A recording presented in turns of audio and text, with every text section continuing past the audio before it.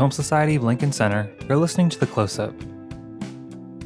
This week, we're featuring a highlight from our series, The Female Gaze, currently running through August 9th. This international series spotlights the amazing work of such accomplished female cinematographers as Agnes Godard, Natasha Breyer, Kirsten Johnson, and Joan Churchill, screening films by directors like Claire Denis, Jacques Rivette, Chantal Akerman, Ryan Coogler, and Lucretia Martel. Over opening weekend, cinematographers Natasha Breyer, Ashley Connor, Agnes Godard, and Joan Churchill convened in our amphitheater for a discussion about the series, their careers and influences, and how they approach their craft. The discussion was moderated by series programmer Florence Almazzini. Let's go now to the discussion.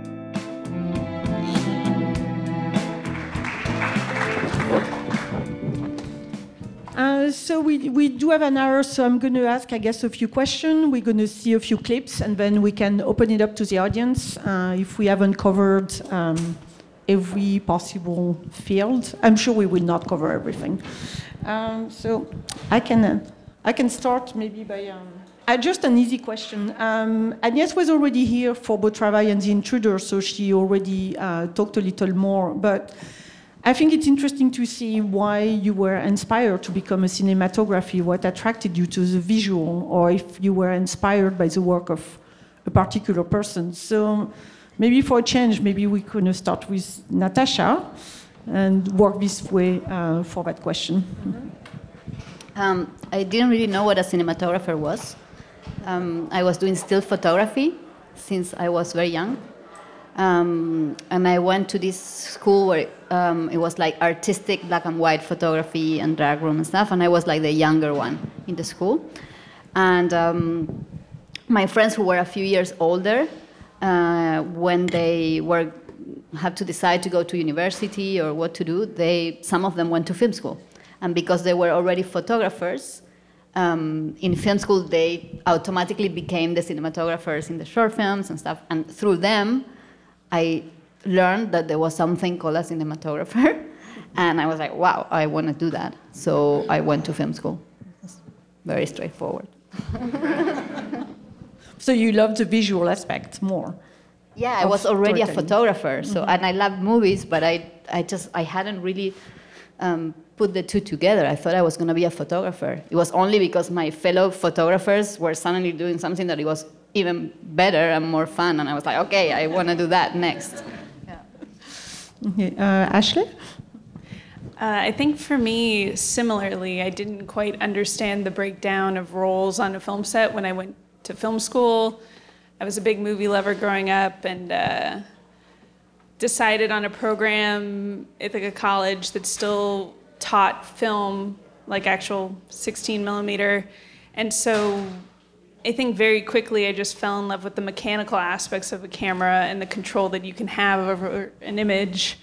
And I think the other part of it was I didn't understand like emulsions and how light affected them, and it really just felt like a bit of magic when I got there. And I've always been a more visual person than a verbal person, so it made more sense to me, the mechanical aspect. And Joan? I'm the odd man out here because I'm a documentary person.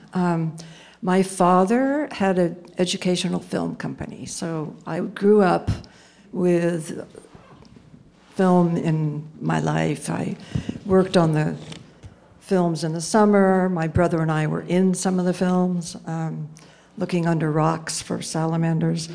And so that was the last thing I was going to do when I went to college, and I was an English major. And then my last year, I had to take a French course. So I went to summer school in order to graduate. And I was there, so I said, well, I'll just take this professional filmmaking course, why not?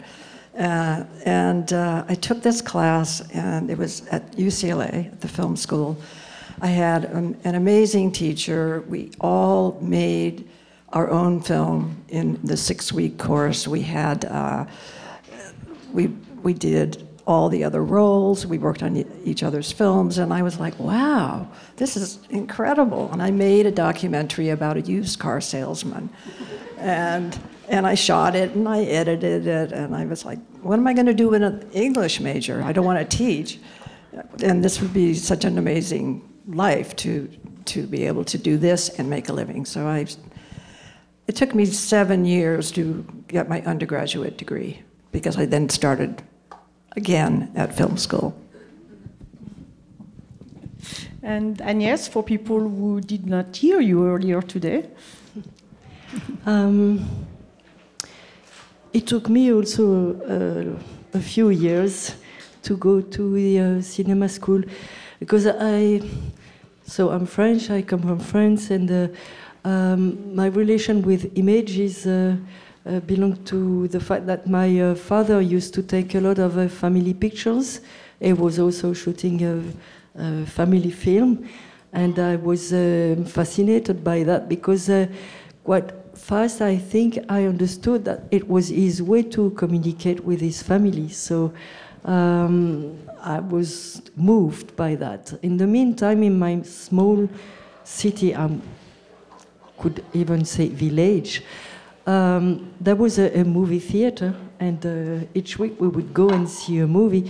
So the connection was made, and I dreamed to be connected with movies somehow, and I knew that it was with images, but I didn't know how to do. And of course, when I told my parents about that after high school, they were not, it was not their taste. So I had to go through other studies before, but finally to join the cinema school. That's how I end up going to cinema school and started to work. To each of you, was there, when you started, I mean, you all had a different path, but was there maybe one cinematographer or one film in particular that made you, want to continue in that direction, or someone who were like, I want to do that work? I like the way the cinematography is in that film. Was there anything in particular, or you worked with Robbie Mueller, which I think was a big part of what you like in cinematography, but I don't know for anyone else. And you're probably an inspiration for a lot of people too.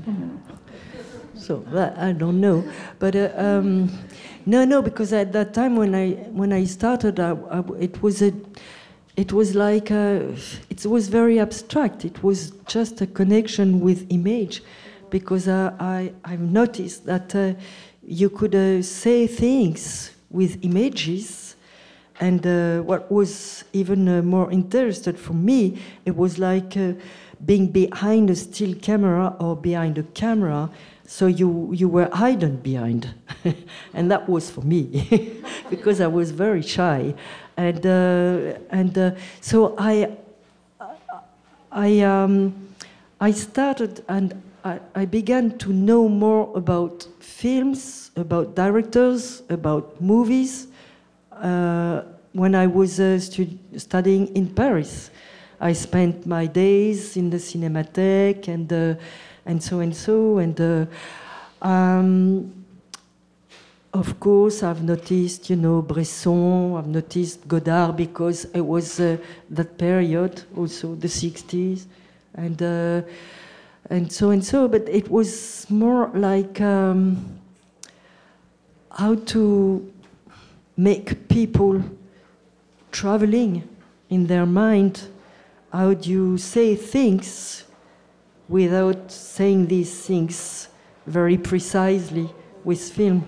That was so I did not have any precise thing, just how an image can express something, have a sense and produce a sensation. That was it. Then it's after spending time in movie theater, Cinémathèque, once again, I discovered there was several things, and maybe help also to guide my taste. my faith also. Do you have anything to add?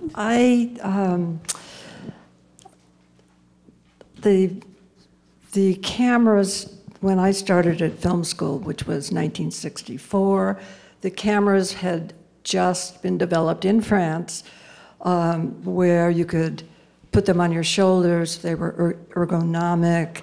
It freed you to go and follow real life. And the head of the film school, this amazing guy named Colin Young, brought in all these amazing, the fathers of cinema verite, one of whom is sitting right over here, D.A. Pennebaker.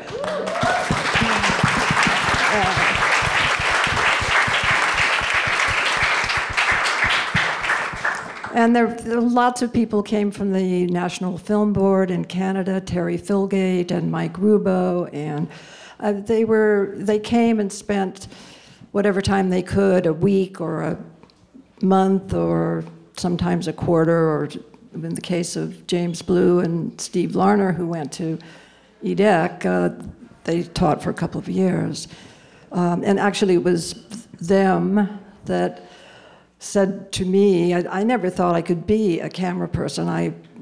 There wasn't any such thing as a camera woman in those days, but I was shooting and they noticed that I could shoot and stay in focus and follow, and they encouraged me to do that. So that I owe that to the French.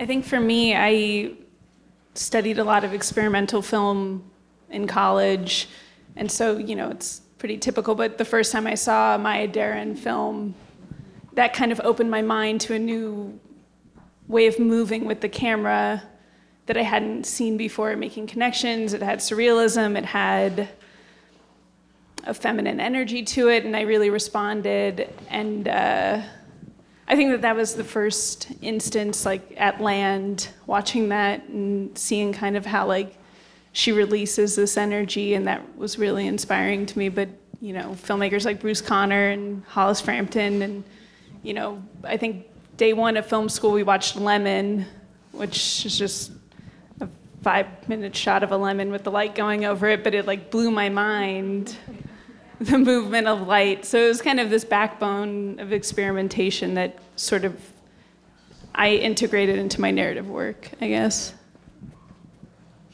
It's funny that you talk about Maya Deren, because it was a very strong inspiration for me as well. My transition, I really didn't know much about cinema. I think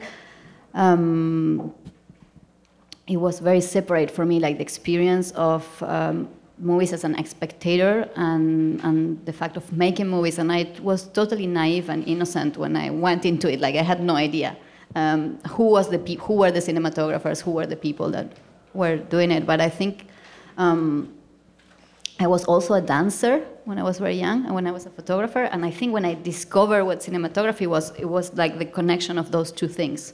Because suddenly it was what I was trying to capture in one single frame became a movement and a choreography. And I think that, plus the fact of telling stories, everything kind of crystallized, and it was just obvious that I had to do that. Maybe we can watch, I would start maybe with a clip of Agnès' work. We picked a few clips. Sometimes it had to be a surprise. Sometimes you picked the clip. So if we can have the clip for Agnès, it's a short clip of Beau Travail, and then we can talk a little bit about the scene. It was hard to pick one scene. Beau Travail is just a compilation of just amazing scenes.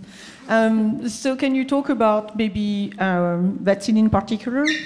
And the distance where you put the camera to get them, and the long frame too.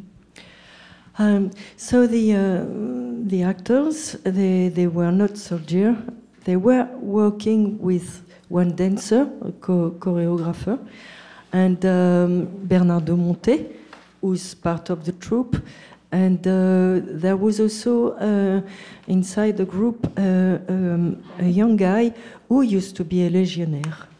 And he was connecting, things between dance and the real military exercises.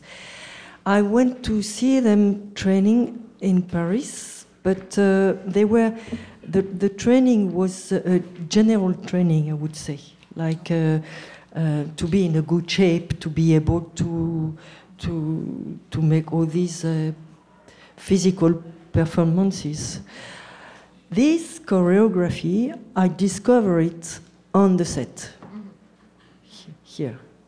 So Bernardo had worked, probably Claire had seen it before, but I discovered it. And then, so I remember that we discussed where we would shoot this sequence, at what time, because of the sun and so and so. But then, I think I saw the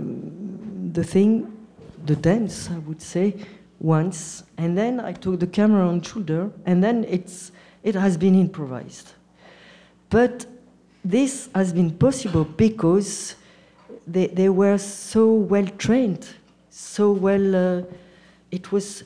I had a little. There was a very bad engine, but anyway, I could hear the music a little bit beside me, and that's it. But I think that's Claire's talent to put all the ingredients together and to push people to be part of it, to bring his part. Actually, and that's it. And we were together. We were staying in the same hotel. I was saying these guys all the time, knowing their faces, their singularities, each of them. I don't know, and it was. I really agree with you. For me, film, and especially with the camera on shoulder, it's like dancing. I like that. To try to find the good rhythm with the actors, plus sometimes the fact to dare to add my own rhythm in their rhythm, which brings something like, it's not only to be the witness of this, it's to bring life in it, to make it alive. And suddenly it's like it gives you wings when it's so well prepared, so well executed. These guys were so well chosen. As you can see, they have all fantastic faces, and I'm not talking about good looking, but I mean strong presence, strong personality, and that's it. And then suddenly it's fantastic because that way it's dancing, meaning also that you forget that you have a machine. You are watching this without a machine. And I think an image is complete. Maybe it's very pretentious to say that, but when you see the image, when you forget that there was a machine to do it, and it's that's what I like. For me, that's the most exciting part, and also this time sense that you have to be there, you have to be in harmony in the meantime with the other, and that's now, not before, not after, now, in the meantime. And this is a pressure that I like, and that's it. Okay. I would like to maybe now play a second clip. So it's going to be a clip of the Neon Demon for Natasha. And we just talked about it, so you know what it is. For the clip of Neon Demon, please. it's very interesting to see after the clip of Beau Travail too, in terms of the gaze. So Natasha, can you talk about maybe that scene in particular and something you want to share with us? Yeah, it's so funny that you picked that scene because it's like my least favorite scene of the movie. So I left it up to her to choose the scene because I didn't have time to think about it, and now like I have to talk about it, so it's very interesting.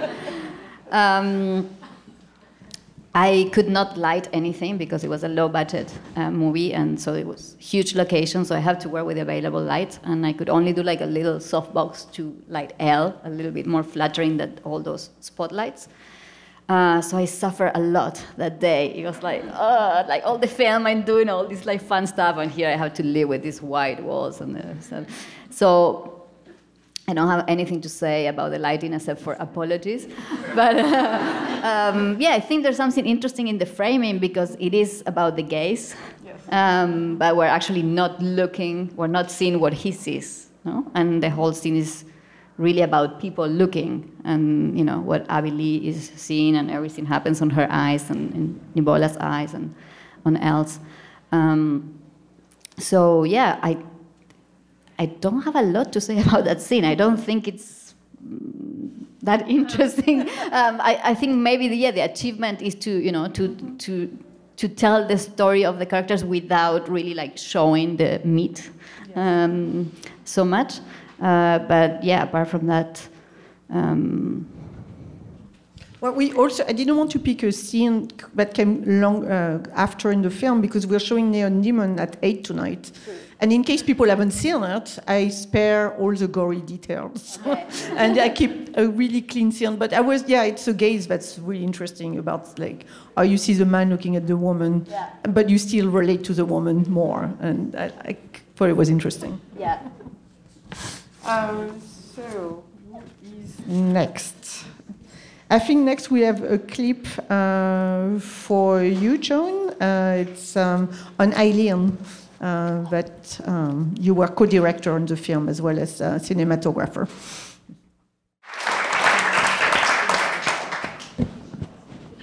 It's a very tough clip. Yeah, I don't know where to begin. Do I have to explain what the film's about? Should I? I think people are aware of what the film is about and the story of Alien Warners, but maybe why, you know. Well, this is a film that Nick Broomfield and I did. We were in the middle of shooting another film called Biggie and Tupac. When Nick got a summons to appear, Nick had made a film about Eileen 10 years before when she was first arrested for killing 6 men. He was subpoenaed. We were in shooting mode anyway, so I picked up my first ever small digital camera and took it.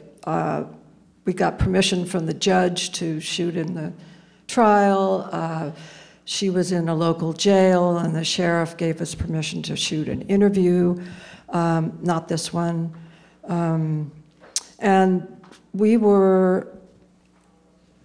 all of her friends from her past came and told the story of how incredibly horrible her life had been. She'd been kicked out of the house when she was about 16. She was the product of incest. Her mother was the product of incest. Her grandfather was abusing her. She slipped through somehow all the social services. Her teachers didn't remember her, and she ended up sleeping in the cars of, her friends in Detroit, near Detroit. It was cold in the winter. And so she ended up going to Florida, and where it was warm, and became a hooker. We knew that she she described in the first film that Nick made what had happened to her, very horrible, violent rape, which was the first man that she killed. And in self-defense. And that set her off on a killing spree, and she killed 5 other men. At this point, she had been on death row for 10 years, in complete isolation. She was in the woman's wing, and there were no other women there. And she had decided that she didn't want to live. So she changed her testimony to say that she, had killed all these people in cold blood. And then what happens right after that moment that you see is that I ran out of tape. I went off to change the tape. I was at the side. I could hear what was being said. And I was at the side, and Nick got her to admit that, in fact, she had killed in self-defense, but she just wanted to die. She couldn't take it anymore. And I shot from the side. She didn't realize I was shooting. People have criticized me for that, but there. Anyway, as you can see, I got sucked into her eyes, and it didn't help that this is a remastered film, so it's now 16:9. It had been shot in 4:3, which is a little bit less tight than what you see. And I wasn't really aware of how I was shooting. And in fact, it was Colin Young, the same man that got me into the film school, who asked me at the end, he said, why did you shoot so tight? And it wasn't until he asked me that question that I understood how I had just been sort of pulled into that tortured soul and shot it very, very tight. So it's going to be showing in a couple days. Come and see it.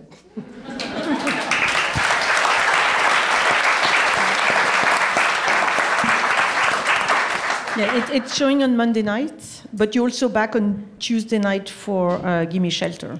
So we have, which is not part of the female gaze, but it can be part of the female gaze too. So we'll have you back for 2 nights. And now we have a clip for Ashley. So it's a clip of not the film we're showing in the series.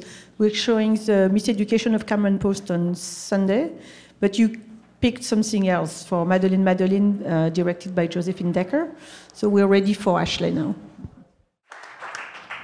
That's tight. Yes. And purposefully so. I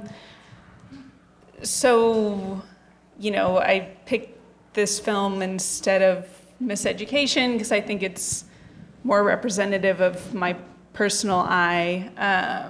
And that's not to say Cameron Post isn't. It's just this is like kind of a peek inside my brain. And the way that Josephine and I tend to work is very, the process is very open and free-flowing, and it's all pretty improvised. And so for me, I'm working off of intuition a lot, and Josephine allows me to kind of feel out moments from an emotional perspective. And this scene in particular kind of relates back to a flashback dream sequence in the film, and so we knew that we wanted it to be textural, we wanted it to be visceral, we wanted you to kind of fall into them as opposed to like hearing the words, you feel the words.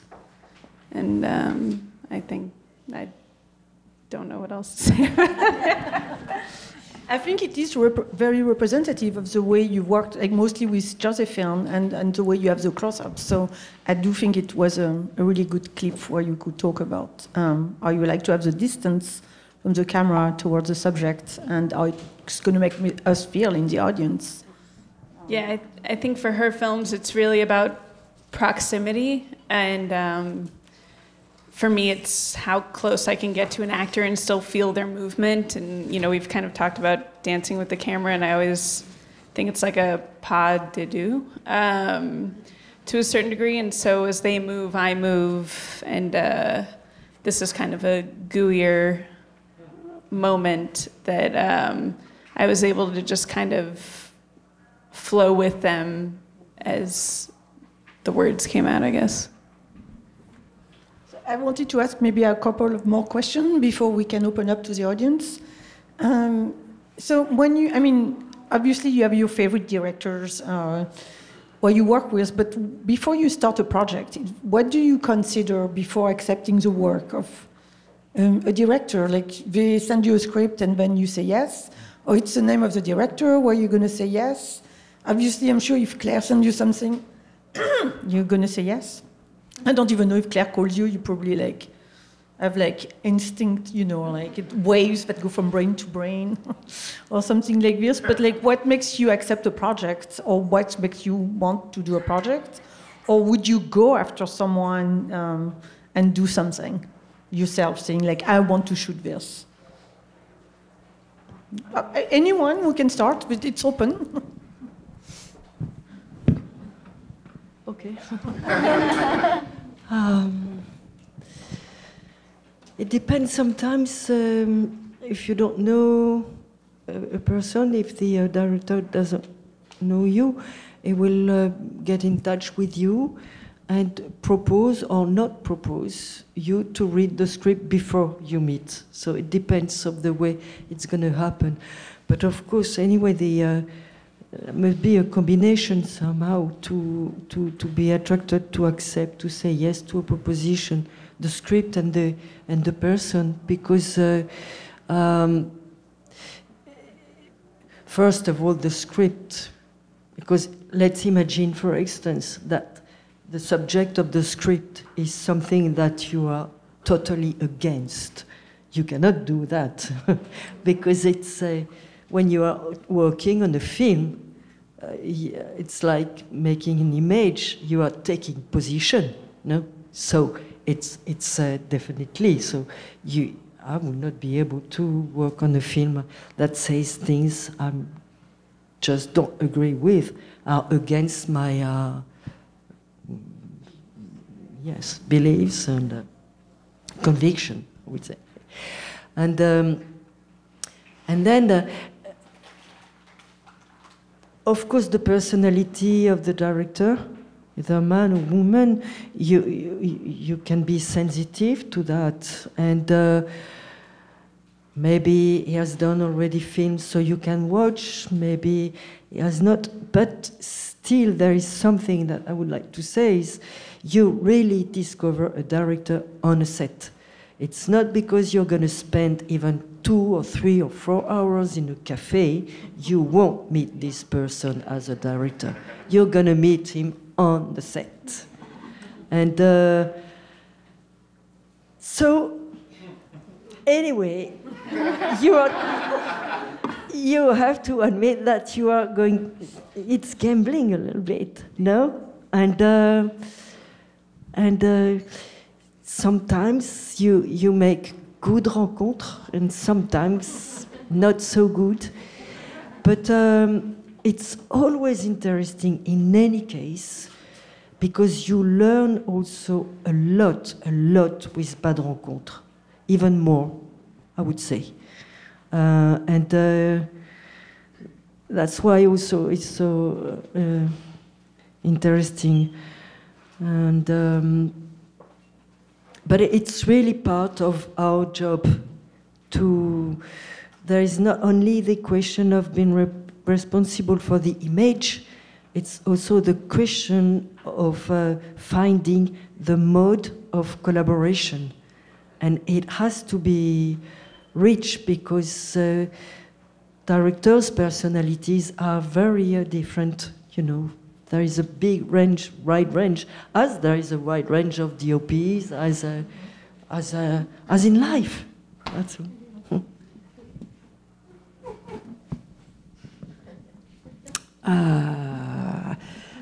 I think the question I ask myself is, am I going to like myself after doing this film?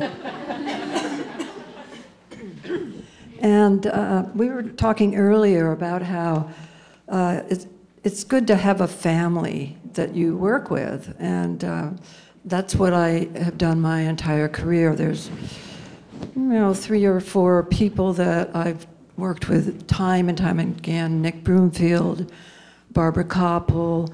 I work with Chris Hedges and Penny on their films. In fact, we did a film called Down from the Mountain together, and I remember Penny, there were 3 of us shooting, and it was a concert at the old Ryman Hall in Nashville, and Penny said, well, just, I'm not going to tell you what to do. We all know what we're doing, so just, we could see each other, and we were shooting, there were 3 of us, and I think there were 3 musicians, and we could kind of keep an eye on what the other camera person was doing, and it worked out. Nobody gave us, you shoot the close-up and you shoot the master, etc. It was, it's, I think I get hired because people think of me as a verite, observational person who can follow a process and get my foot in the door and come back with the goods. So very often on the films that I do with Barbara Koppel, I don't even see her. I went to Iraq for a month and worked on a film about women journalists. She wasn't there. That's a Said bye at JFK. But You said you like working with a family when the family is not here. right. Well, working for the same people over and over again. So yeah, I've been very lucky. Nobody's ever asked me to shoot a commercial, so I've never had to decide whether I wanted to do it. I think for me, scripts kind of lie to you in a lot of ways, and you can read a script and it can seem like it's going to be great, and then it makes a terrible movie, or you read a script, you think it's awful, and it makes a great movie. And so script-wise, it's kind of a moral clause where it's like, do I believe in this or do I not believe in this? And then I 100% believe that you don't meet a person until you meet them on set, and I've made plenty of mistakes. But I think it's trusting your gut to a certain degree, and usually the films that I've done that I didn't have a great relationship on set, I had red flag after red flag being thrown at me, and I was just like, it doesn't matter. It'll be okay. I'm sure everyone's nice, and it's not. But I think now, I'm advancing in my career to the point where I have a more selective power, and I don't have to shoot just to get a paycheck. And so I think now the questions I ask myself are does this movie need to be seen by people? Does it matter? And why? And I always ask the director, why do you want to make this movie? Because if they don't have an answer, it's not going to get answered the second you get onto set. So I feel like they have to kind of have a reason for wanting a ton of people to work for them. Yeah, I feel very connected to what everyone was saying. There's not so much more to add. But yes, I think what I can add to it is there's an element of passion that has to be really strong. So it's not just I have to agree, like Agnes was saying. Of course, I cannot do something that I don't agree with. But I think I not only have to agree, but I have to feel a really strong passion about it. It's really about the script and resonating with the theme and what's the message to the world and what this movie can do that it's positive for humanity. So I really have to resonate with that, and then with the director, even if you only meet them on set. But as much as you can know before set, all that also has to align for me. All the stars have to align, and that's where I'm super picky, and sometimes I don't do a film, for 2 years. So I have to feel that they have a really strong reason to do the film. They have really a strong vision for the film. Because if everything goes wrong personality-wise and in the relationship on set, my passion for the story and the things in common that we had for wanting to tell the story together. That's what's gonna sustain the relationship, and it's gonna keep me there. You know, if everything goes really bad, I know there's a reason why I'm here, and I'm still gonna fight for the film every day, even if I have to fight with the director. So that's really important, and it's really important to feel it here. And I've been very close to do movies many times, which had all the elements to say yes, and then something here was saying no. And every time I listened to this, it was right, and the few times that I didn't, I wish I did. And this might be a thing, like of this female thing that we are luckily not talking much about. That might be a female thing to talk about, because I think it's, you know, the wisdom is something that women have, and the fact that we can, I mean, also men have a gut feeling, but but you know, there's a connection that is, you know, the intuition that is very strong, and I think all of us work a lot from there, not so much from here. So it's a great answer, but now I'm going to have to ask the question everybody's here for, the female gaze. So to explain a little bit, because I know, especially for like in the French language, it sounds really bad, the female gaze. Female is used for mostly animals, so it's not a good translation. Not almost. Well, or specifically for yes. animals. But we were starting, you know, when we were thinking about what the male gaze is, and if people could identify with a female gaze. So it's kind of a broad question, of course, but my instinct was, I think I can tell when a man has shot a film where it makes me uncomfortable in terms of the way the body would be shown, and I don't think a woman would shoot the same way. However, you know, it's just, I don't usually know, unless I've been told who shot what as a viewer. But you, as someone on the other side of the camera, do you have an opinion, or do you think it exists? And you can totally say no.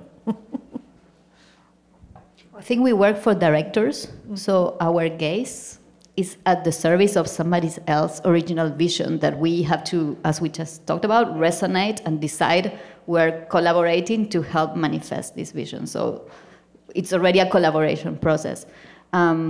I work with a lot of male directors and female directors, and some male directors have a very strong empathy and a very feminine gaze, you know, where they can, it's like you could call it feminine energy or whatever, and some women director can be very masculine.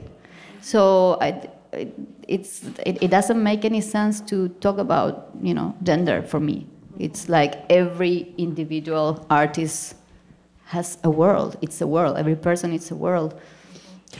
No, but I agree, but I would say that female, it's true that for me it's very violent the way it sounds in my French here, because it's, I feel like I'm a dog or a cat, an animal, anyway. Female, it's really...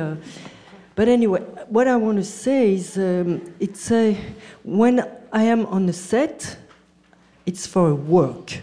And this time, in English, you have a fantastic word. It's cinematography, cinematographer. And I am on a set for a work, which is to be a cinematographer. And I'm working with a person, a woman or a man, which is a director. So there is no question of gender. It's a question of work. Work, and that's it. Ideas. And so, you know, how can I... For me, there is no images, or I don't know. It's cinematography, and it's a language. We are all talking the same language here. Men and women. So cinematography is, why should it be two languages? I don't know. There is no reason why. I'll bat a little bit back, only because Only because I feel like, you know, as we move more towards like being genderless people, which I totally am here for, and I think women as DPs have fought for equality for so long, but at the same time, totally gonna like fan out on you. Like, I feel like when I saw your work for the first time, like something unlocked in me that I hadn't seen bodies shot in the way that I think you approach them. And while I won't necessarily argue for a female gaze or a male gaze, I think that there is something that women bring, and I think it gets so complicated, and I think women can occupy and objectify people, and they can occupy the male gaze, just as men can occupy the female gaze, or whatever we want to define that as. But I think, for me, you know, when I look at your work, when I look at Ellen Kuras' work, when I look at all these women who are kind of heroes of mine, it does unlock something else emotionally in me that, not that men haven't, but it's not the same. And I think it's, I don't know, I think it's abstract, and because it is so abstract, it's difficult to define. And that's like the separation between emotionally how I feel about like Beau Travail is very subtle. But, thank you, but it's...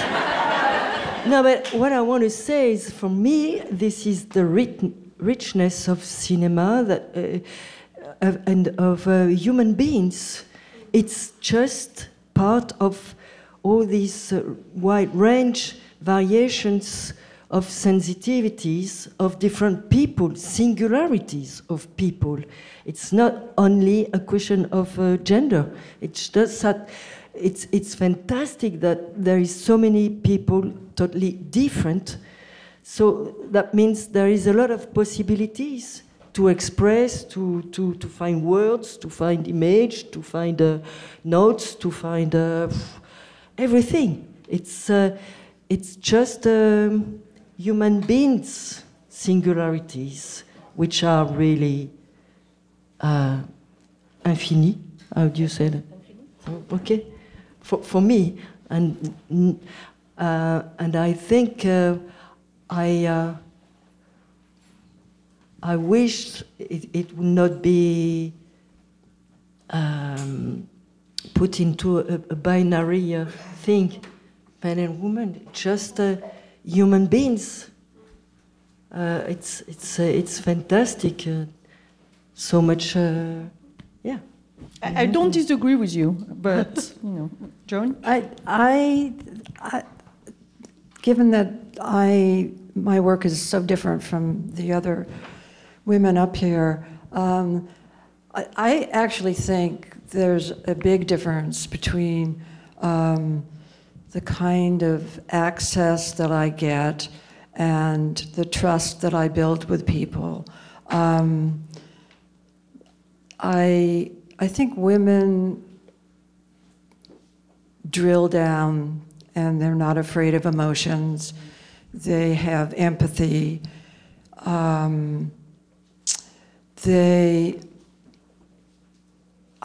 like to work very close, physically very close to people. I like to try to be in the circle of interaction between people, which means I'm literally, and sometimes I'm shocked when I open my other eye and see how close I am to people.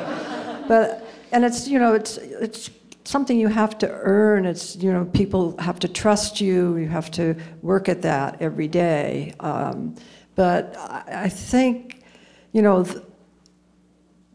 the guys would be shooting over their shoulder or more on a longer lens. They wouldn't be trying to insinuate themselves right into the heart of the interaction, which is what I'm always trying to do. So I do think, you know, there is a difference, at least in this kind of observational catch-can following what you're doing. You know, you're being led into people's lives. they have, usually in documentaries, they've got something they want to say. So, they're using you and you're using them. And it's a kind of an interesting dynamic. But it's something you can't betray that trust that they have in you. And I think that it's different very often. We've been talking for a long time, and I think maybe the audience, we have time for a couple of questions. Do we have microphones, or? We have microphones, okay. So there's one person here. Hi, I'm Kate Schmitz, and I'm a junior at Ithaca. And as much as I love Ithaca, I think there are relatively few female role models there. And we get a lot of advice what to do, like as an aspiring DP, what to do after college. But I was wondering if you guys had any like specific advice or like moments that you thought really helped like advance your careers. So you want some advice? Just like if you had like a moment, like or like specific experiences that you really thought were influential, so like how you were shooting, or is it for all of them or one in particular? Yeah, you didn't pick one. I didn't understand. Just some advice. I'm sorry.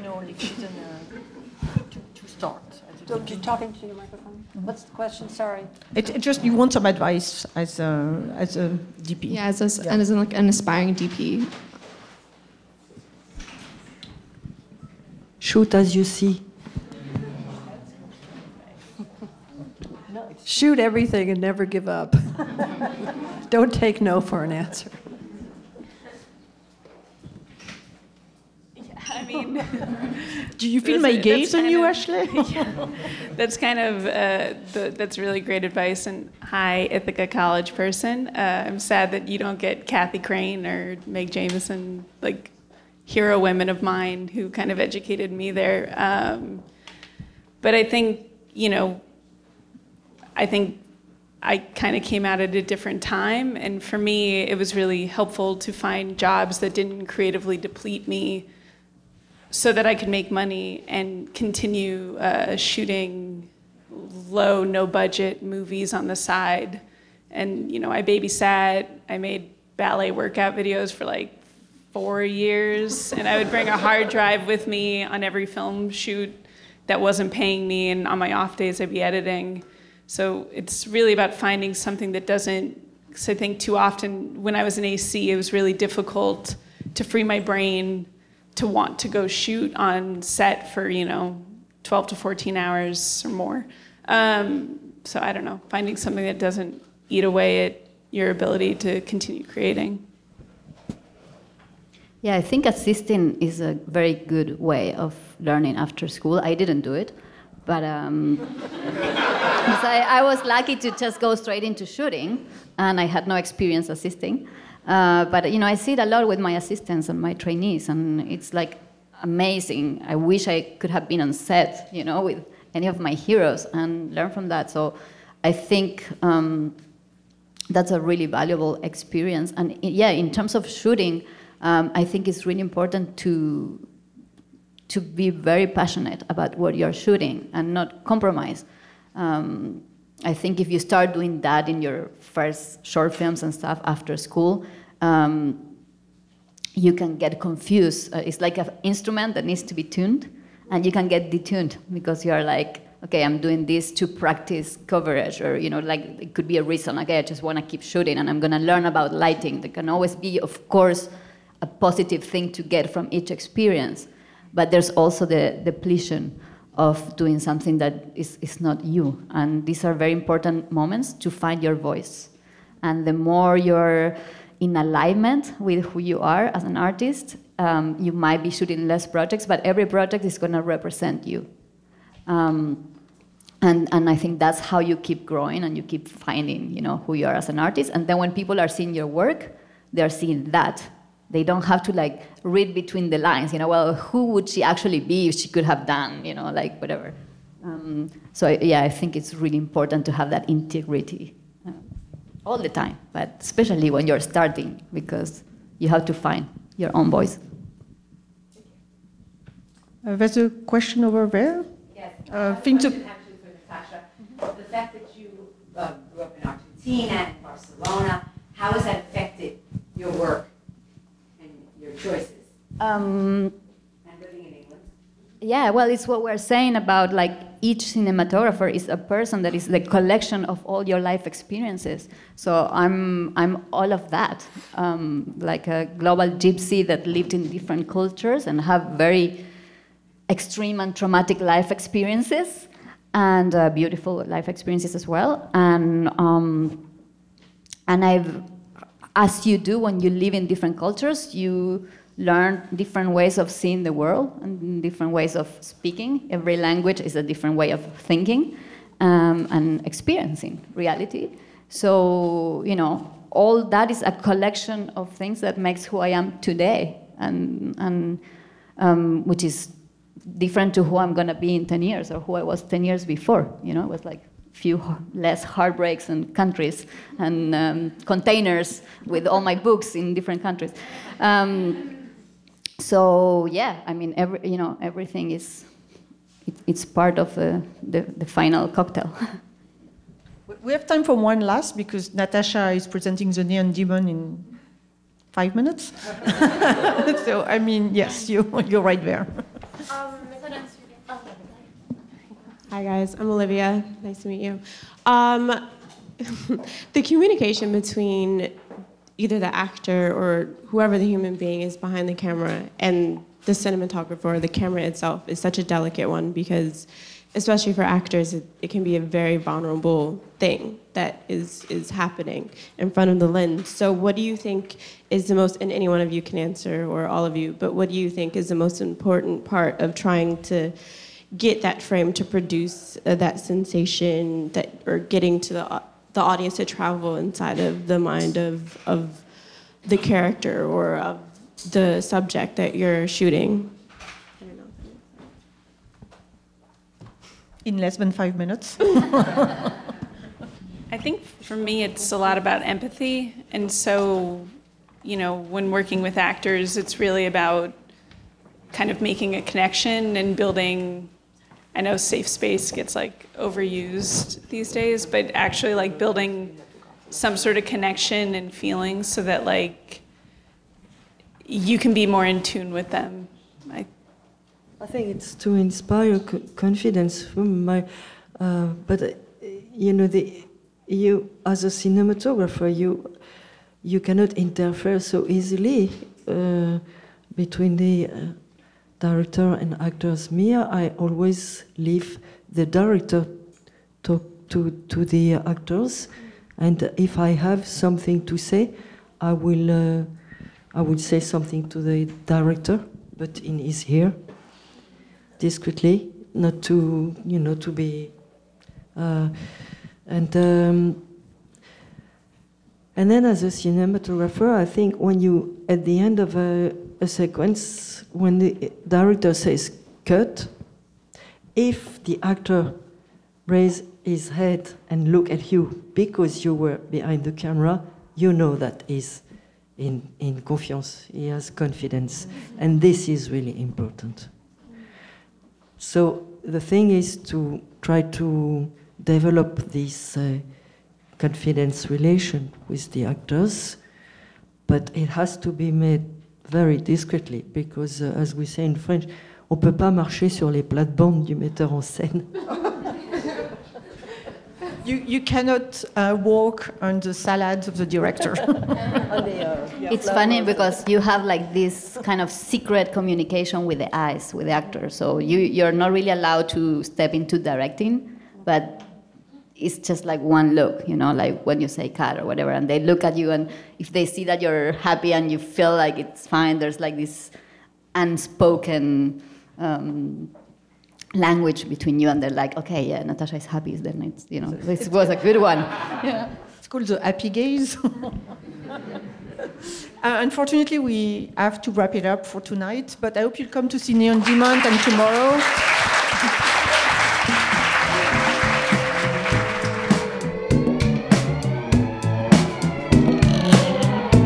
Close-Up from the Film Society of Lincoln Center is produced by Michael Odemark. Our opening music is by Steelism. You can subscribe to The Close-Up on iTunes and Stitcher. The Film Society of Lincoln Center is a non-profit arts organization based in New York City, supported by individuals just like you. Founded in 1969 to celebrate American and international cinema, the Film Society presents year-round programming recognizing established and emerging filmmakers, supporting important new work, and enhancing awareness, accessibility, and understanding of the moving image. To learn more about what we do and support the Film Society by becoming a member, visit filmlink.org, filmlanc.org. The Film Society of Lincoln Center. Film lives here.